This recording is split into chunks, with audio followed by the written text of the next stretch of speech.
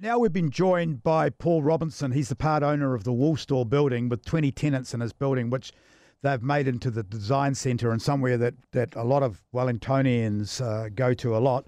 He's also the chairman of the group Thornton Key Collective that is looking at the legal action. Good morning, Paul. Good morning, Nick. So what will that mean for you taking legal action against the City Council? Well,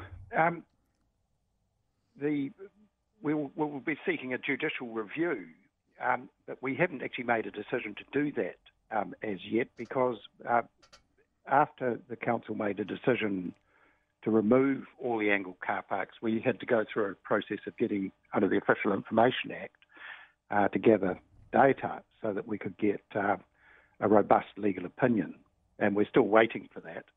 But if the opinion is that the council hasn't complied with the Local Government Act and hasn't complied with principles of natural justice, well, then we will take the action. So what does this mean to you, the short notice, the information, as a building owner?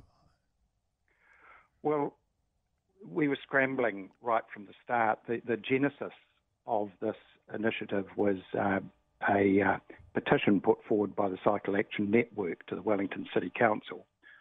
And so we had a couple of weeks in which to carry out, get an economic study done of the impacts, to have all the safety data analysed, and to come up with a professional submission. And we were scrambling to do it. We sought an extension of time. We weren't granted it. And then at the hearing, very few of our concerns were addressed. So where do you go from here? Well, we'll keep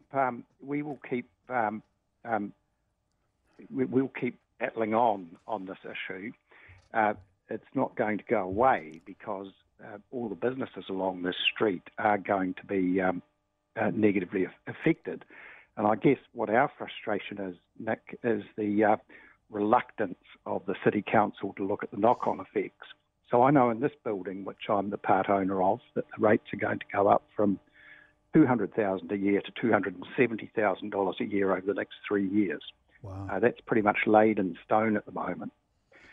We're going to lose 40-odd% of our car parks, and the number of car parks along Thornton Quay is going to reduce from 330 down to 190. Car parks are our key value proposition down here. For your clients, yeah. Simon Wolf suggested, he rang up the show and suggested, when I asked him what the best thing anyone could do is, he said put a petition together and put it together quickly. Is that something that your organisation would look at facilitating?